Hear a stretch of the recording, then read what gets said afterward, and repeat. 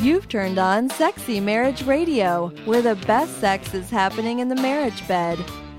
Here are your hosts, Dr. Corey Allen and Shannon Ethridge. An interesting thing that happens, Shannon, because, I know you've experienced this, but since your kids are older and almost, basically gone. Yeah, next week. You don't have the same scenarios that happen in the Allen household. Whereas we have some really good friends that we do babysitting swaps with. That our kids that's a great idea. Yeah, our kids spend a night with them, and we get the whole evening and night and morning, and then we return the favor. We try to do this once a month so that we each get good time to have some dates. Plus, our kids love hanging out with their kids and vice versa. And so it occurred to me that after this most recent one we had, that, man, just the fact of being able to have sex on the couch in the living room, love it. It's a novelty, isn't yeah, it? it's like, man, that is like mind-blowing almost, because it's like, how long has it been? Yeah, you feel like teenagers again with your parents in the back bedroom. Yeah, and you don't have a fear of a 9-year-old walking out and, what are you guys doing? Is that which the 9-year-old discovering you would be even more mortifying than your parents discovering you. Well, this is Sexy Marriage Radio. We're glad you joined us.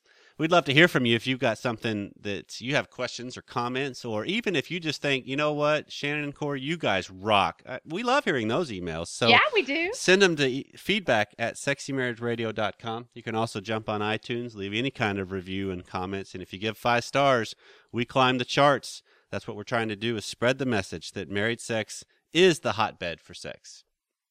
Oh, no pun intended, huh? Well, actually, pun intended. You kind of did, yeah. Hey, we're going to talk today about spicing things up in the bedroom. Yep. But when we came upon this topic, I had this flashback to a time. It was about 10 years ago. Our fellowship group that we hang with once a month, we decided to have this chili cook-off. And my husband doesn't cook a whole lot of things, but chili is definitely one of those things that he prides himself on. But he searched the internet. He found this new chili recipe that he wanted to try. Well, it called for 2 cloves of garlic. And he asked me, how much is a clove? Well, now, I wasn't raised in a culinary household. Okay. And I assumed that a clove of garlic is like what you buy from the produce section at the grocery store. You pick up this thing. Yeah, that's like about garlic? about the size of a rock. Yep. Yeah. I did not know that rock of garlic is comprised of multiple cloves. Yeah. That it's each little section, like the section of an orange or something. Yeah. And so I said, well, I mean, this is a clove. So he literally, I think there was maybe 8 cloves in each of those clumps of garlic. Uh-oh. So he literally put 16 cloves of garlic in this one pot of chili. And they created a whole new category for him that year, most garlicky chili. Yeah. And he took the prize, and that was good enough. And I can imagine there has not been a vampire sighting in Tyler in 10 years. Our pores are still oozing that odor 10 years later. But we're going to talk about spicing things up in a little better that's a way. different kind of spice, I think. Yeah, we don't recommend garlic in there. Well, I mean, hey, maybe you have a taste for garlic, and maybe your spouse does too. And so if you want to go down that path, hey, send us an email at feedback@sexymarriageradio.com on how that one turns out. Let us know how that works for you. But that's an interesting thing, because if you think about the history of Sexy Marriage Radio and the shows we've done, I mean, we're in the 140s on episodes, and that's years of shows, and so there's a wealth of stuff that we have covered, and it's interesting because somebody sent an email just a couple of weeks ago saying, I want some stuff on like Sex Ed 301. I want some more deeper level. How do you spice it up when things are already pretty spicy? How do we make it even better when things are working pretty good? And then we also just recently got an email from a listener that she was talking about how they've gone through a lot, they've connected a lot, they've been married for, almost 20 years, and it's great the last couple of years, especially their sex life. But she's run out of ideas. She's run out of, what do I need to do next? And one of the things I loved is they have Fishnet Fridays.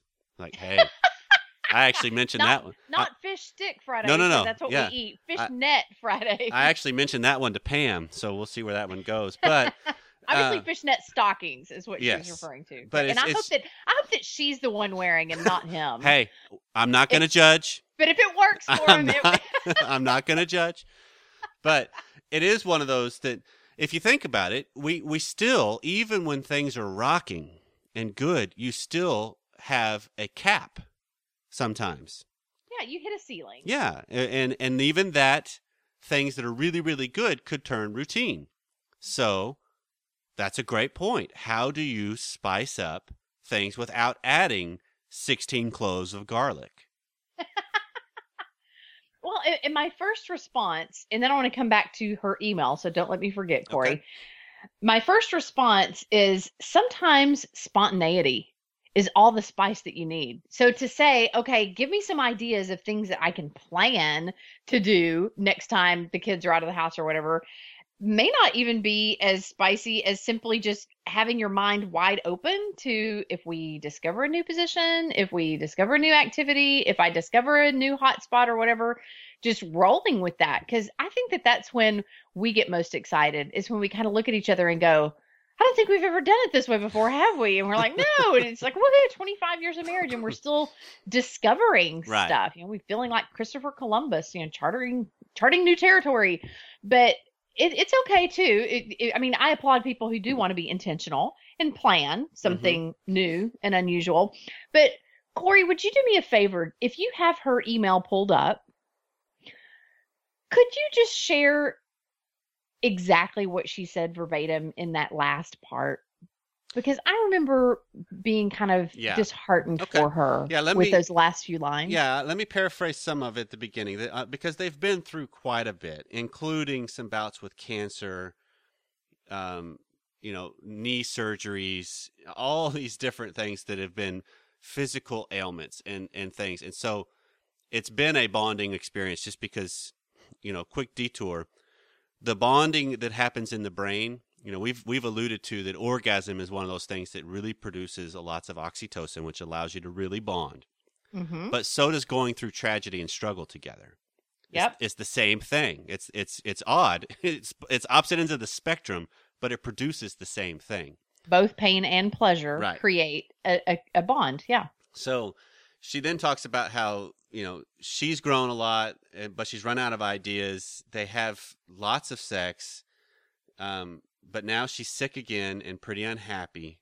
So she doesn't want to lose him to somebody else, although I do believe he deserves better some days.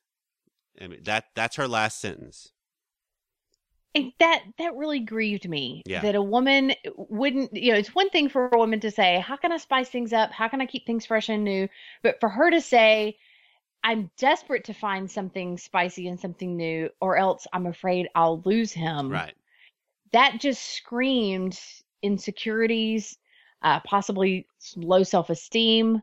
I wondered if she had been cheated on before in the past by a boyfriend or a lover, or even a former husband or something, because I don't think that anyone should ever feel as if they don't spice things up, their spouse will have the right to leave them. That's Yeah, that's the struggle, because there is that inherent, hey, we share this together, so we're stuck in a sense that, hey, I don't want you doing this with anybody else, so I want to continue growing and doing things that are fun and enjoyable and challenging. But there is still this whole, you can't manipulate somebody into staying at the end of the day. You can't do enough to keep somebody to stay. It is one of those, you have to face the fact that they have to choose you too. And boy, that's tough. That's scary to think of, that my wife has to choose me every day. And so, well, and I don't want couples I mean, when you're married month after month, year after year, decade after decade, it's going to grow stale sometimes. Yeah. You have to expect that. But I would never want for someone to have to live in fear and anxiety that their marriage is going to dissolve because their spouse is going to go looking elsewhere. Yeah, often that's a signal more of them. That really broke my heart. Yeah, that's often a signal more of them than the spouse. Exactly. Yeah. I wondered, would her husband agree, or would he be as disheartened by the desperation in her voice in verbalizing those words? Yeah. Yeah. And because that's also one of those, I wonder if there's been a conversation of, hey, I kind of would like to just have relaxed, comfortable sex sometimes. And I mean, I'm wondering if that was even brought up, if he would be, oh, I would love that. That would be so, just because it's like this, I don't have to perform then. It's actually a different thing. Yeah. And you're right. Spicing things up doesn't automatically mean turbocharged, 90 miles an hour. Like it kind of what we talked about on a previous episode here just recently of slowing things down can actually be a lot hotter than going at it like a dog with a bone, or like Speed Racer or something like that. Well, and so let's talk about spicing things up by doing something out of the norm. Well, I want to add real quick though that spicing things up does not mean better connection either. Spicing things up sometimes is just spicing things up. Well, and maybe it's two different ways that you could look at it. Spicing things up could mean creating more intensity. Sure. And therefore, maybe more strong orgasms, more pleasure. It might be more physical pleasure and intensity because of the reduced or the increased anxiety, which those are always coupled together. Right. That's a good point.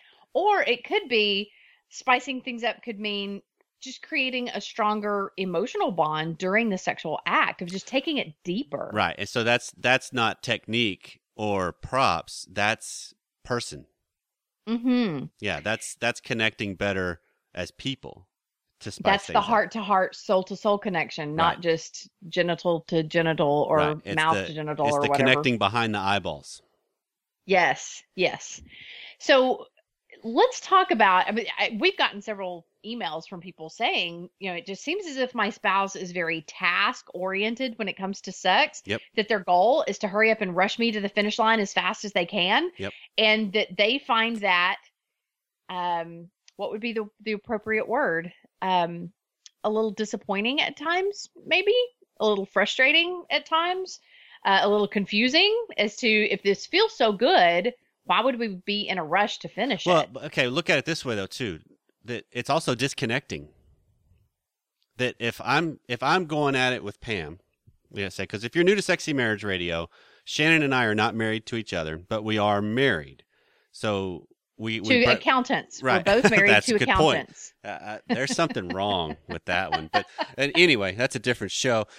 Because that's the show by Excel spreadsheet that we'll talk about later. That, jazz them all up. But it's one of those that if I'm going at it and I get the sense that Pam's like, okay, just move on, get done already.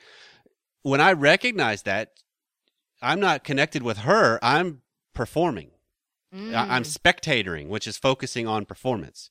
You are trying to accomplish a goal. Right. And so there's not much me there to connect with beyond physically.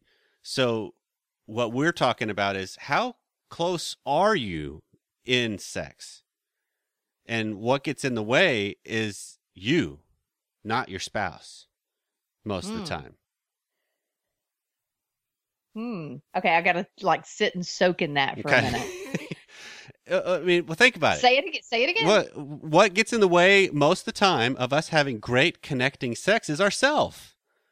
Because we deal with something from the past comes up, which you talked about in our last show with the woman at the well stuff, and how you can explore that as a woman, which is fabulous to think about going through and dealing with, okay, what are the messages and stories I've created all throughout my life, and how is that messing things up now?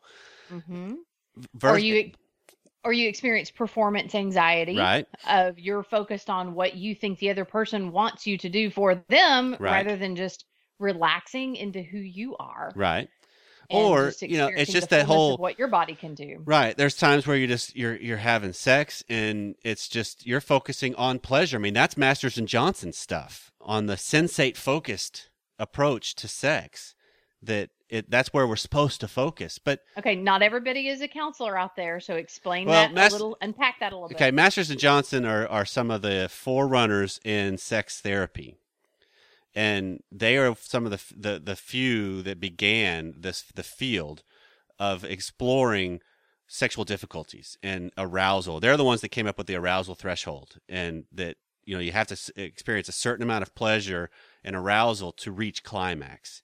And if you can't reach that threshold, then you won't climax. And so they've kind of scientifically unpacked our physiological, mental, emotional path Right. that we have. And if you try to force that orgasm through physical means only without that mental arousal, it can actually be a very painful experience, not to mention exasperating and Right. lengthy. But Yeah. one of the things that they prescribed early on is this whole thing of sensate focus, which is where and we've alluded to it before, I think, just in different context of where you learn your own body, you learn your sensations, and you can do this with your partner or yourself, where you just learn when you touch whatever you touch, how it feels, and the pleasure it provides, and all that. And what amount of pressure, Right.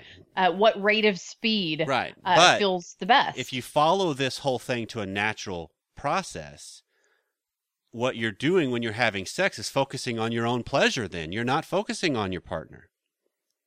But isn't that what your partner wants? I don't Like, know, but when- I mean, when- it could be. Yes, I'll agree with you. Yes, there could be times where okay, this is my turn to just bring you pleasure, and so I want you just to lay back and relax and enjoy.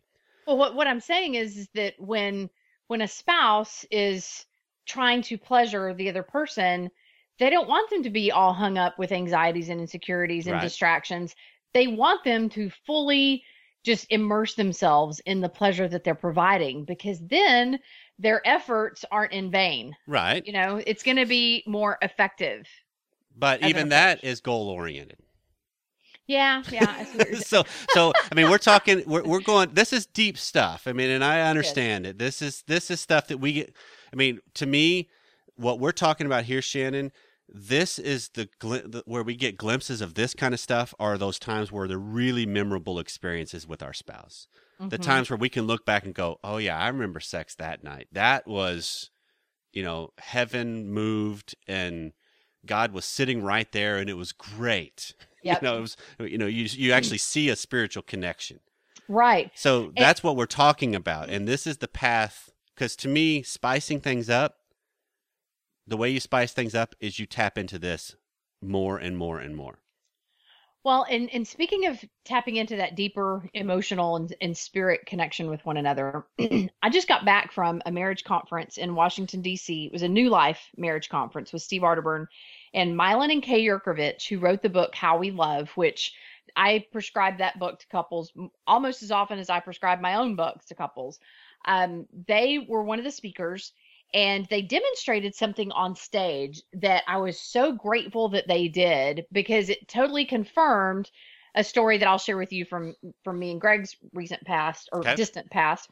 But what they were doing, they talked about the 5 attachment styles, which we also talked about in another episode, Mhm. of avoider, people pleaser, vacillator, controller, and victim. And Kay is an avoider, and Mylan is a people pleaser.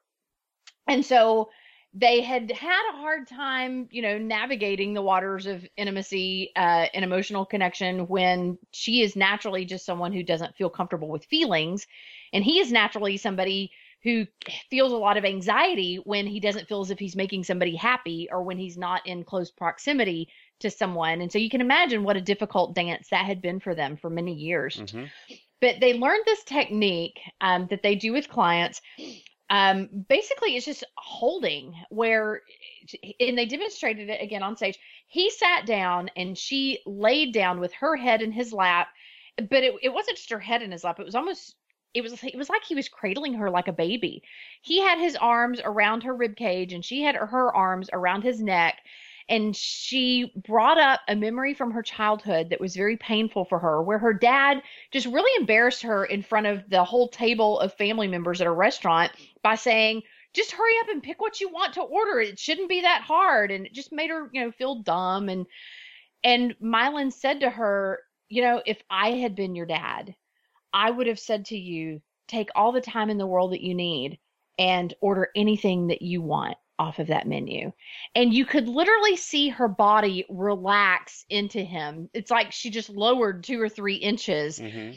And I could only imagine the change on her face as she is looking at him eye to eye, face to face. And they're just having this tender moment where she's verbalizing an old pain and he is trying to be a surrogate healer for that pain. And he looked up at the audience and he said, now, as we create moments like this, where we try to bring healing into one another's lives and comfort and security, he said, what do you think this does for our sex life? And the whole audience was like, woo, like we saw it. We just saw that emotional connection in action. And we could only imagine how that translates to better sex. And so what I was referring to with Greg and I is there were several years ago that I thought he was ignoring me all weekend because he had to be out on the tractor. We had 122 acres of land and he was doing stuff to take care of the pastures. When he came inside the house, we had just read the How We Love book. And so I knew I was a vacillator. I knew that I needed to work on getting sad instead of mad. And I said, I'm really trying not to get angry, but I feel as if you've been neglecting me and ignoring me all weekend being out on the tractor. He laid down on the bed and he said, come over here. So I got up out of the chair and he took me by the hand and he just really sweetly looked into my eyes and said, just tell me what you need. Just tell me what to do and I'll do it, because my intention was so not to ignore you. It just had to be done. And so he put the ball in my court and I'm just standing there trembling, thinking, what do I need? What am I going to tell him to do for me? I had no idea. I felt like a hurting little girl trapped in a grown woman's body. And all of a sudden the words just came tumbling out of my mouth out of nowhere. I said, I think I just need you to hold me like a baby. And he scooped me up in his arms like a baby. He pressed my face into his neck. He rocked me back and forth a little bit and just said, shh. And I just was crying. Right. He said, it's okay. I'm here now. I didn't mean to make you feel that way, but we have the rest of the evening together. I'm here. And so he just comforted me. And it turned into one of the sweetest lovemaking sessions we have ever had. Mm-hmm. Like over 25 years of marriage, when I think back, that ranks as one of the highest. And Sure. It started out as being one of the most painful, vulnerable feelings that evolved into comfort and security and connection. And so that's kind of what we're talking about with, maybe it's not a new technique or a position or a gadget that you're looking for. Maybe it's the deeper soul to soul connection that are going to spice things up and take things to that deeper level Mm-hmm. that every couple longs to experience in their marriage. Exactly. And so I have in mind a next step for people. Yeah. This is how you tap into this more.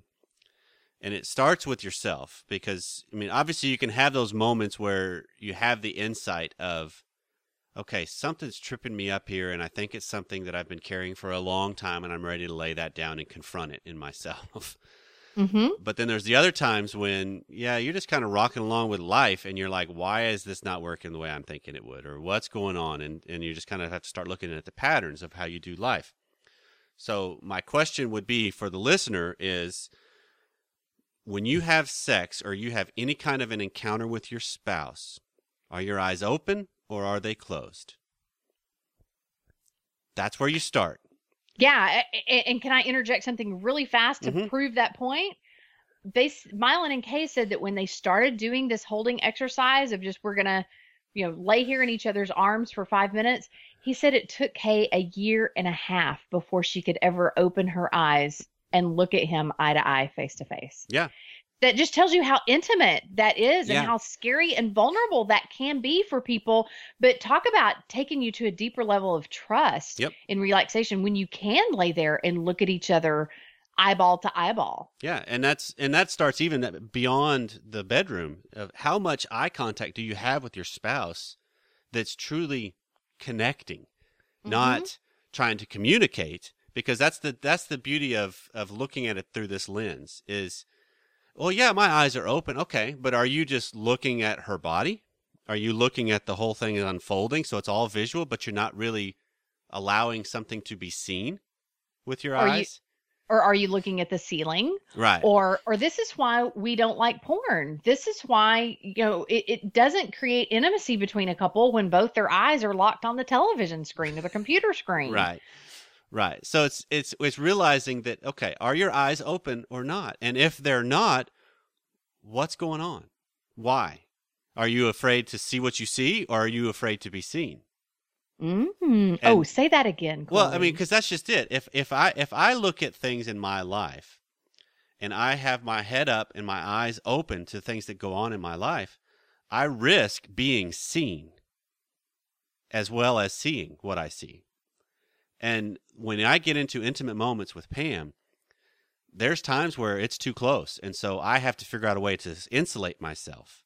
And that's where I spectate her, or I close my eyes, or I think about something else, or I completely stop whatever it is we're doing because it's just too close. And if I realize that's the way life unfolds, that a lot of times it's not about my partner, it's about me. And am I willing to be seen?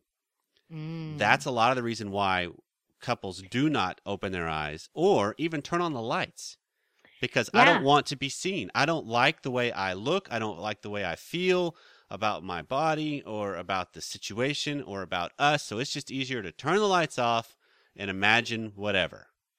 And it's also a challenge to be fully emotionally available to your spouse. Yep. And an eye-to-eye connection, there's nowhere to run and nowhere to hide. And emotional availability is translated through that activity. Yep. And so, I was actually just working with a couple last night that I told them what I had seen over the weekend on stage and gave my experience with Greg and I. And I said, are you guys willing to trust me to kind of walk you through this exercise to kind of give you a feel for it so you can do it at home more often? And so, they tried it. And as she was laying in his arms, okay, I totally forgot where I was going with this, Corey. What were we talking about? We're just talking about being seen and the trust of being seen and presenting something that's intimate. I mean, because that's just it. If you look at intimacy, I was going to go down the being emotionally available. There you thing. go. She had just complained that the only time she felt like he touched her was when he wanted sex. Okay. And so for them to lay down on my couch together and for him to hold her in his arms and to look into her eyes. And at first it was really hard for her to look into his eyes, but she eventually got over it and she looked at him eye to eye and she looked at him and she said, this is what has been missing all 10 years of our marriage. Yeah. This, just touch me, just hold me, just look at me, just talk to me without pawing on me and expecting sex. Yeah. That it was the emotional connection that she had been craving. Yeah. And that's because that's the whole thing of presenting something to be seen.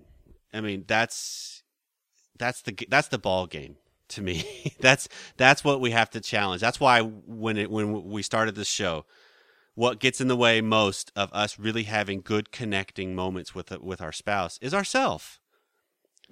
Because it's this whole, okay, I have to spice this up or I'll lose him. Really? Do you? Or what if it's just more of you he wants? So what if you figure out how to grow and be more present? That could be so overwhelming. That's one of the questions I thought of after our show last week with Ray and Cheryl was, and we didn't have time to unpack this, and I don't know if they would have been willing to go there. So Ray, if you hear this, send me an email because I'd love to know an answer to this. Has a sexually alive wife and a more present wife sexually been intimidating at all?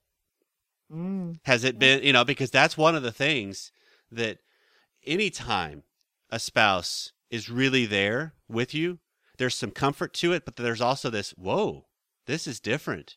There's something, and so it's just realizing, okay, my path forward to really increasing our sex life and our connection, I got to get out of my own way first. Yeah. And it may be that you need to get your own insecurities out of the way, because I can imagine that if this spouse that's married to this girl who's like, I'm afraid I'll lose him if I don't spice things up, when you bring those insecurities to the bedroom, insecurities aren't sexy. Fear, right. Anxiety, anger. I can't Right. say sadness. I don't think that. I think that sadness actually is a sexy emotion, because you do invite that other person in to be your hero. But those emotions that create negative tension between the two of you, and you're projecting anger, you're projecting fear, you're projecting insecurity, it's not sexy. So maybe spicing things up in the bedroom simply means get some healing for some of those negative emotions that you carry around and drag into the bedroom when you lay down at night. Okay, but I'm going to add, though, Shannon, that a negative feeling and a negative emotion can be sexy if you're willing to take yourself on in the moment. If you're willing to be vulnerable and verbalize it. Well, yeah, it's just that whole the willingness to say and confront in yourself, okay, I'm reacting to this, but I don't know why, and I'm willing to start exploring that in myself rather than expecting you to fix it for me. And to stand up and confront yourself, that's sexy, because all of a sudden now your spouse is seeing a better functioning human. And this is intimacy. Yeah. Into me see. Yeah, that's the deepest idea. Recesses. Yeah, that's the idea of that. I mean, the times when I've seen Pam really confront some of her own stuff, she is never more attractive than in those moments. Yeah. It's the confronting of your own stuff rather than getting angry that your spouse doesn't know what to do to fix you. Right. That you have to fix yourself. Right. You have to invite your spouse into the process rather than projecting anger toward them, because it's really hard to hug a porcupine, and it's even harder to have sex with a porcupine. True. That's an interesting visual. So this has been a different one. This has been a deeper show than I think we normally go, but I love it. I think it's been great fodder for discussion, and I hope couples will dive in and chew on it together. Yeah, I want to hear back from our listeners. I want to hear what did we tap into that needs to be explored more, because this is lifetime sex here. This is where I don't need to add another person or change people, because the person I've got is challenging enough. So, and this is as we grow old and wrinkle and age and gray, doesn't matter. We've still got that heart-to-heart, passionate sexual connection. Well, this has been Sexy Marriage Radio, and we are so grateful that you took time out to listen to us and join us again.